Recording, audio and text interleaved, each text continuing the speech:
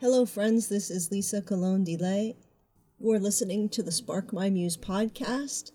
This is Soul School, episode 238. What do efforts earn? Today I'm going to be talking about Dallas Willard, introducing you to Dallas Willard if you haven't heard of him, and reading some excerpts from Gary W. Moon and his essay on Willard's 4 central concerns. I will, of course, link to this full article, this full essay. You can find a link to that at sparkmymuse.com for this episode, SSL 238, Soul School Lesson 238. I subscribe to the newsletter from conversatio.org, and Gary W. Moon had an essay in there this time.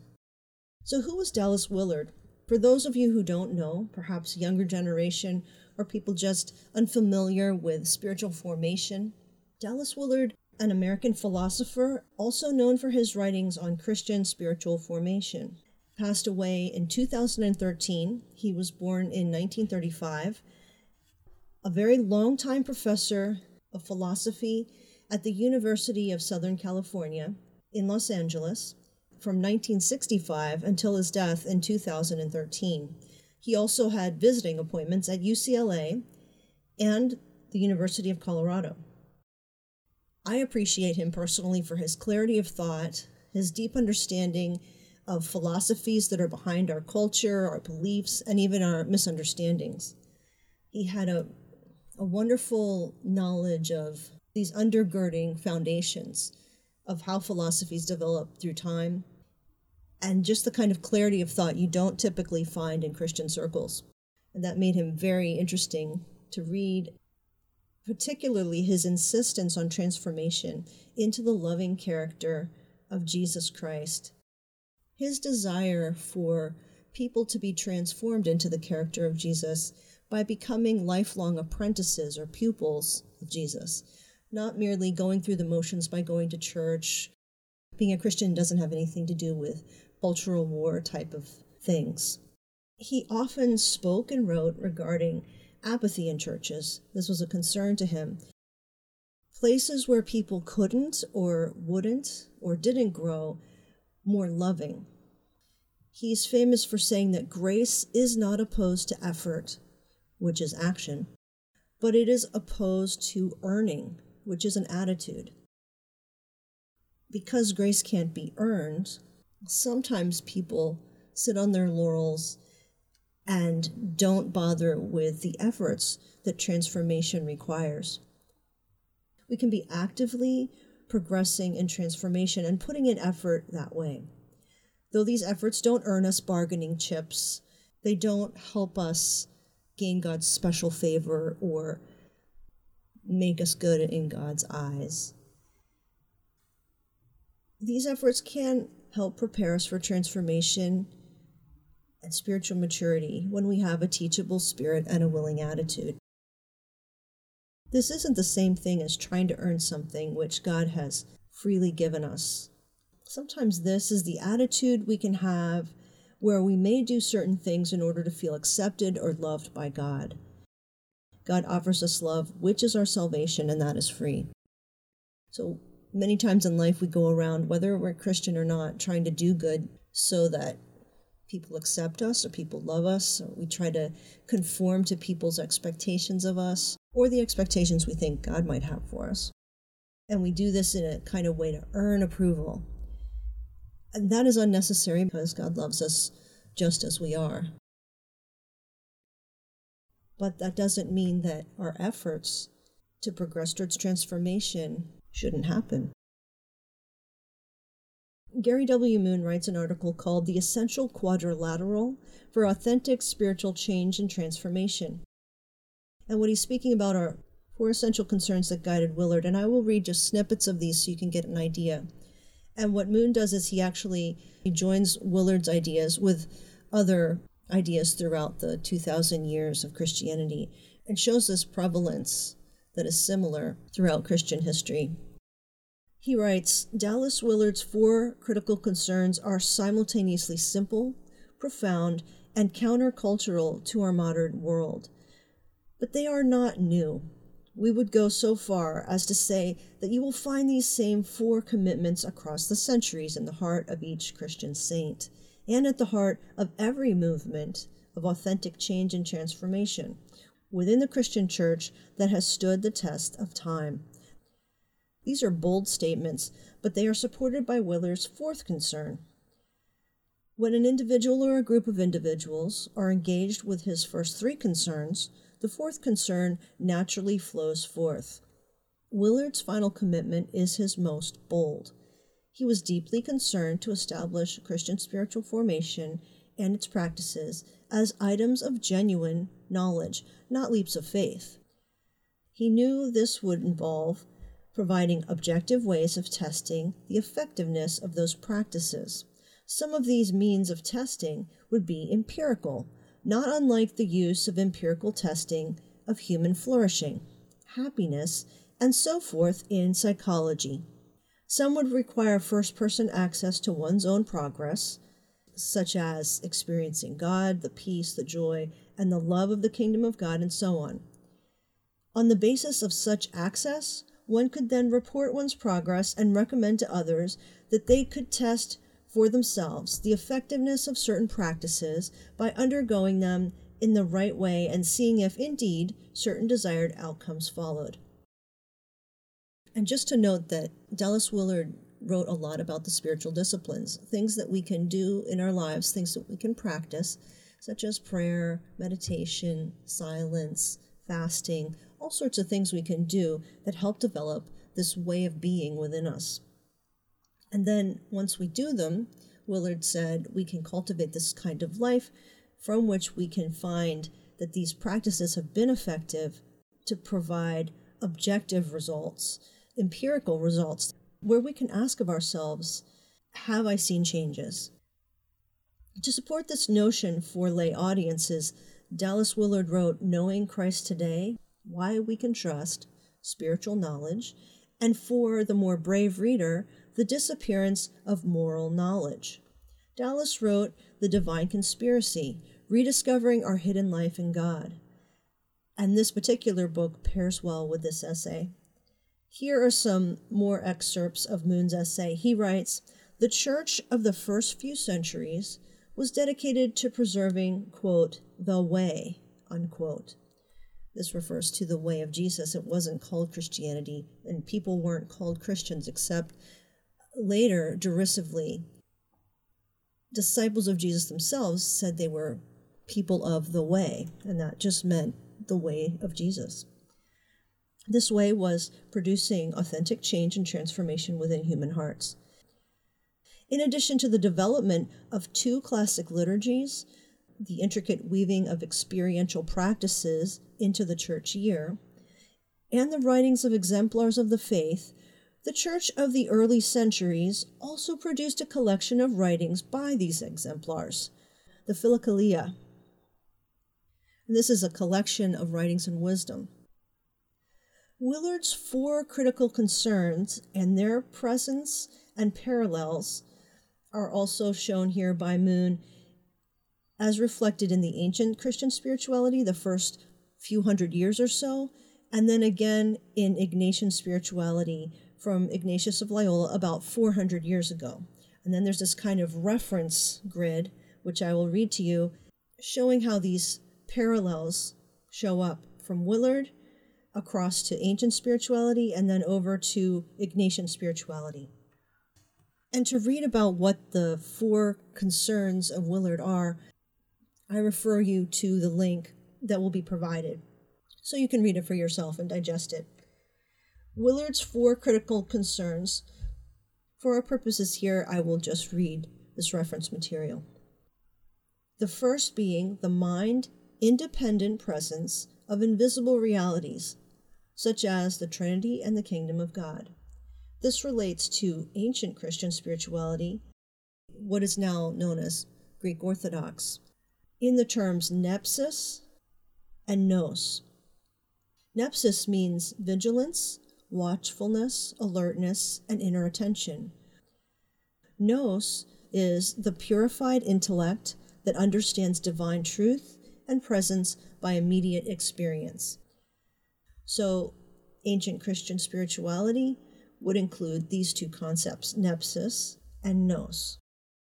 And then, 400 years ago, Ignatius of Loyola, a church reformer, spoke to these similarly when he spoke of learning to find God everywhere in all things, becoming aware that God is offering presence and interactive friendship here and now, discovering that God is continually creating us. In other words, the transformation is ongoing. It's not a once and done thing. Secondly, Willard talks about the ability to interact with the real presence here and now as a source of knowledge. In ancient Christian spirituality, this was called ascesis, training or discipline. Hesychia, inner stillness for the purpose of descending with the mind into the heart to become more aware of the presence of God. And enteresias, or counter-speaking, speaking back to logismoi, or these unwanted thoughts or temptations. And then in Ignatian spirituality, that would be learning to look at God, who is looking at us in prayer. Then interpersonal engagement with God through the Ignatian colloquy, which means an intimate conversation with the Trinity, a kind of prayer. Then the rules for discernment of the spirits, good and bad. This is part of the spiritual exercises that we see in Ignatian of Loyola's Spiritual Exercises book. And finally, emphasis on the importance of our God view. Next, Willard mentions the role of each of the aspects in the person in this interaction. For the ancient Christian spirituality, this was the heart, the central faculty for loving and desiring God. God is found in the inner closet of the heart. Secondly, purity of the heart, alignment of human will with the will of God. Then passions, disordered desires, pathology that leads away from union with God. Then apatheia, dispassion or a total state of dependence on God.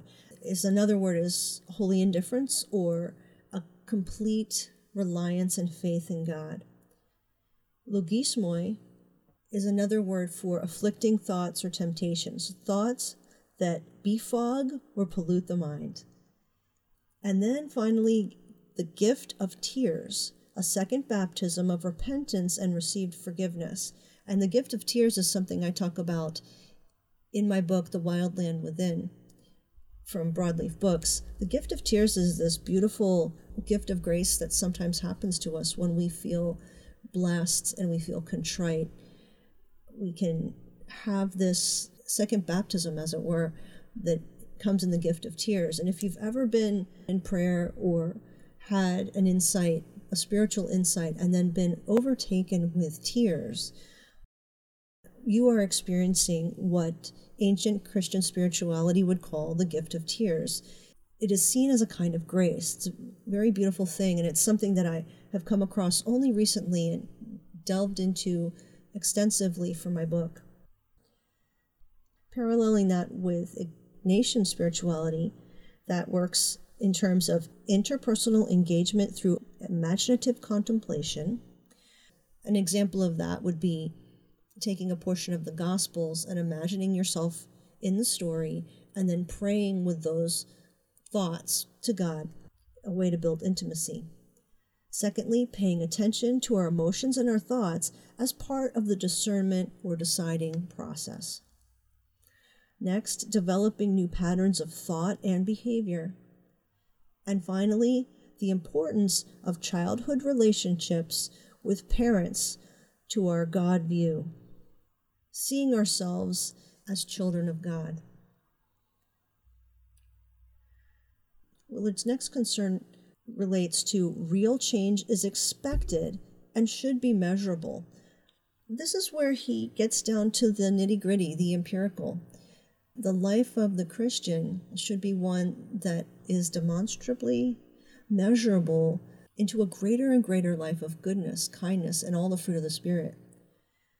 In ancient Christian spirituality, this would be referred to as theosis or deification, union with God, the inner flame, the life of the Holy Spirit within. In ancient Christian spirituality, union with God was a holy aim, just like Jesus was one with God and our example. The early Christians felt that union with God was something to progress toward. And then moving to Ignatian spirituality, real change as an expectation of completing the spiritual exercises. So moving through the spiritual exercises is working through a number of exercises from some writings that Ignatian wrote, and people go on these retreats all the time, whether they're in the priesthood or whether they're people on a spiritual journey, whether they're Catholic, whether they're not. And the expectation is that after you complete the exercises, there will be real change in your life. And I have never heard from someone who completed the spiritual exercises, whether they did it during weekends throughout a year or whether they did the 40 days. I've never heard anyone who didn't come out extremely changed and noticed genuine progress and growth. Finally, Willard goes on to talk about salvation as healing. Grace is opposed to earning, but not to effort. And I'm going to jump in here and mention that the word for salvation that Willard uses is the Greek word pronounced sozo. This word holds so much meaning, and I'd like to unpack it more right now. So the Greek lexicon for the word sozo explains it to mean to save, to keep safe and sound, to rescue from danger or destruction, to rescue from injury or peril, to save a suffering one from perishing, or to save someone suffering from disease, to make well, heal, restore to health, to preserve one who is in danger of destruction, or to save or rescue. It is the Greek word for salvation, yet its root meaning goes beyond just the concepts of forgiveness of sins. According to Strong's Concordance, the Greek word sozo also carries the idea of being physically healed of diseases and to be delivered from your enemy. In the spiritual sense, that means anyone or anything that is the enemy of God, or an opponent of goodness, or an opponent of our flourishing. So Willard uses the word sozo is healing, and grace is opposed to earning, but not opposed to effort. This means that Willard sees salvation as a full healing, not just a forgiveness of sins, a full healing of us.